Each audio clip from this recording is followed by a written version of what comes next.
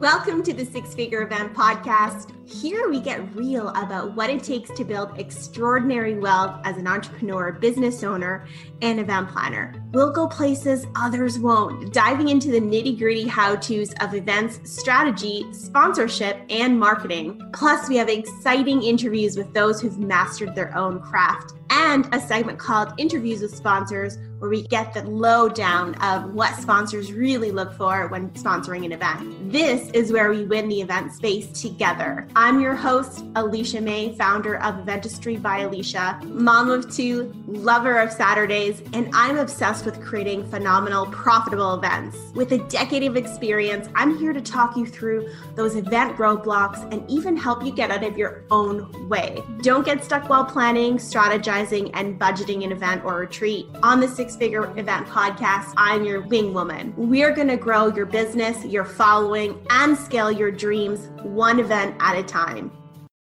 So in today's episode, we're talking all about the power of event sponsorships and how to land one. Now, this question comes at me daily. I get questions about how to really get sponsors. What do they want? Is it the deck? Is it the email? Can we do cold outreach? The questions are endless. And so I really want to focus today on how to land your first event sponsorship, or even how to reach out to new ones if you're already successful. Now, did you know that 8 out of 10 event planners and strategists are overwhelmed by the concept of cold emailing or calling an event sponsor? I mean, to me, it's mind-blowing.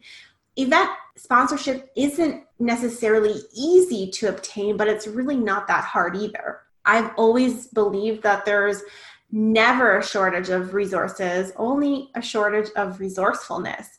So when it comes to event resources, sponsorships are the name of the game. We really want to think about how we can add more value and more profit. I mean, we are listening to the Six Figure Event Podcast. So for a long time, these tools that I'm going to tell you today, I used with my clients exclusively, but I've watched way too many entrepreneurs, small businesses, events, conferences have really not so great events because of lack of sponsors, or teaming with the wrong sponsor, or just not finding the perfect amount of money to get what they want or put on what they want at their event.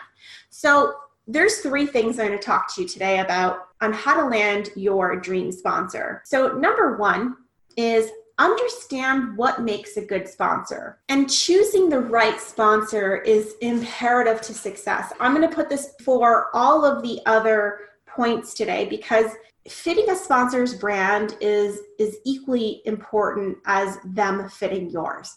Capitalize on the target audience being brought in by your sponsor. And in order to appeal them to this magical brand alignment that I talk about, it really has to make sense. So bringing on brand notoriety is really much like selecting a temporary business partner, because it's going to be a 6 to 8 month process. You really want to make sure you share interests and be able to mutually benefit from this partner. Expert tip, I'm going to throw in a golden nugget here. Your first sponsorship deal isn't necessarily the one you'll go with, because it's almost leverage for going for your dream event sponsor, like the big dog.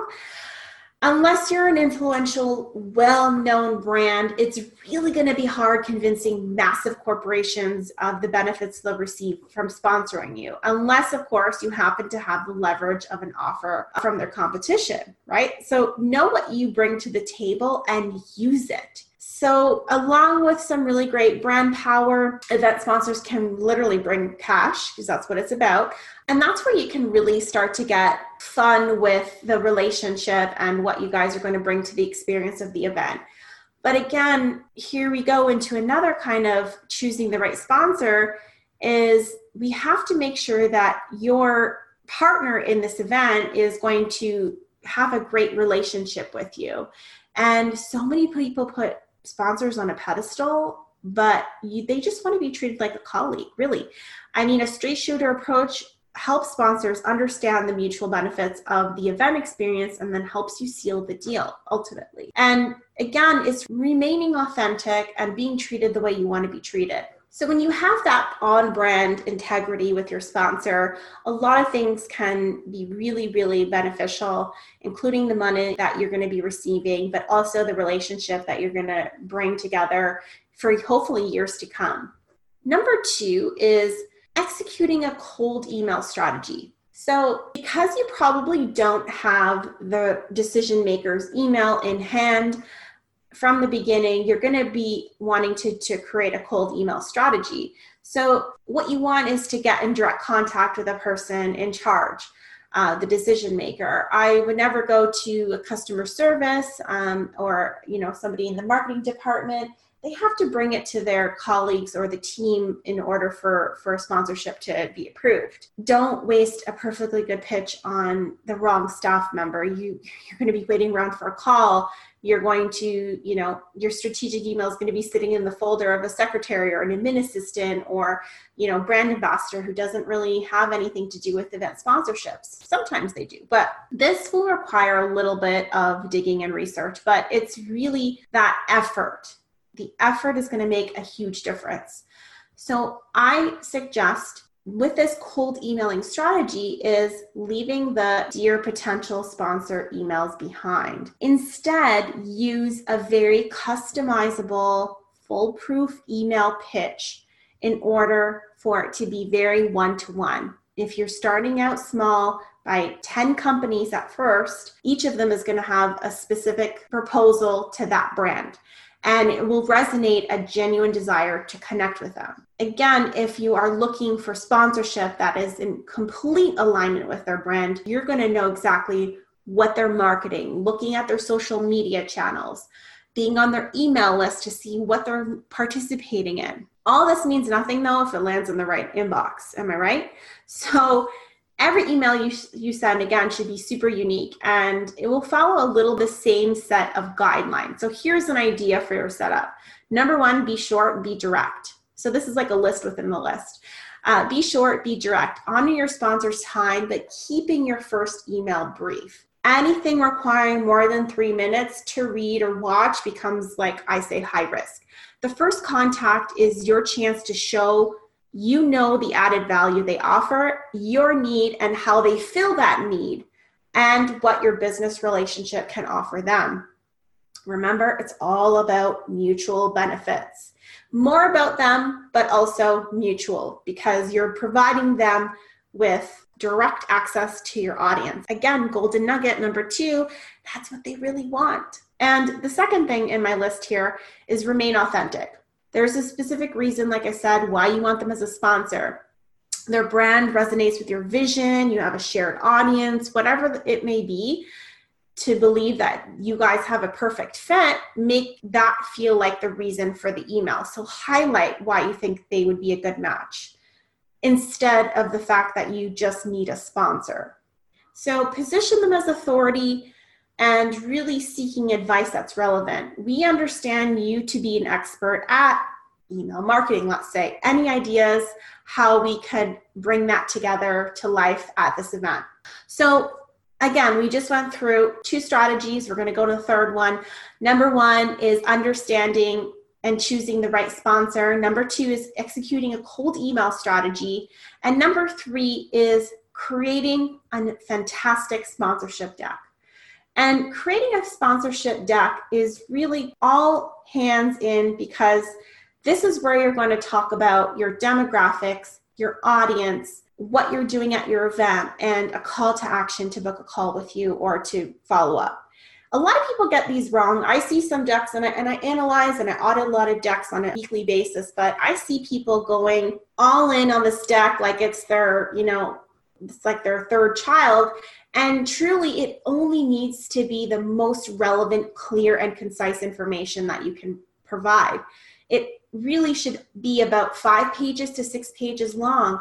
Title page, about, demographics, audiences that you serve, any relevant historical data, and if you've surveyed your audience, which is a huge must, have that information there.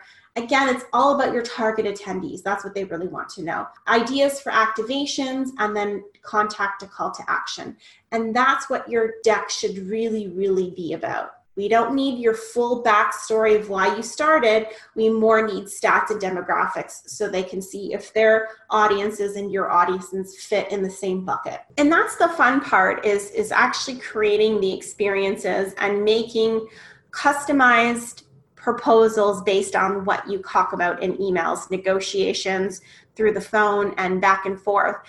I find that sometimes custom tiers, one size fits all, doesn't really fit everyone. And I use this analogy with my clients and people that I talk to, and they ask me, Alicia, well, I have my gold, my silver, my bronze, my platinum, but people love that. And you can probably resonate with this. Sponsors will come to you and say, well, I like this, this, and this, and this, and I don't like those. And so it's a custom proposal more often than not. So you still want to give them the opportunity to look at what you have done in the past, or opportunities for what you think might be a good activation, a good experience, a good hands-on workshop, or really comes down to custom proposals. And you can, again, put on your deck ideas and samples, but I suggest doing customized all the time. Your deck is an extension of the event, and it should be very informative and, like I said, to the point, clear, concise, with a call to action to either book a call or have somebody send you an email at, several times within the deck. So about us, book a call with us to discuss more at the end of the deck as well. Now, that's my favorite recipe in order to land the perfect sponsor. Again, it's going to take research. It's going to take some cold, hard digging and facts and understanding how sponsors work and how sponsors tick and what they really are focusing on for the year. So my best advice is to inform yourself as best as you can. Get into it. If you don't have time to do it, then hire out somebody who is a professional who understands sponsorship and can help you get to the next level.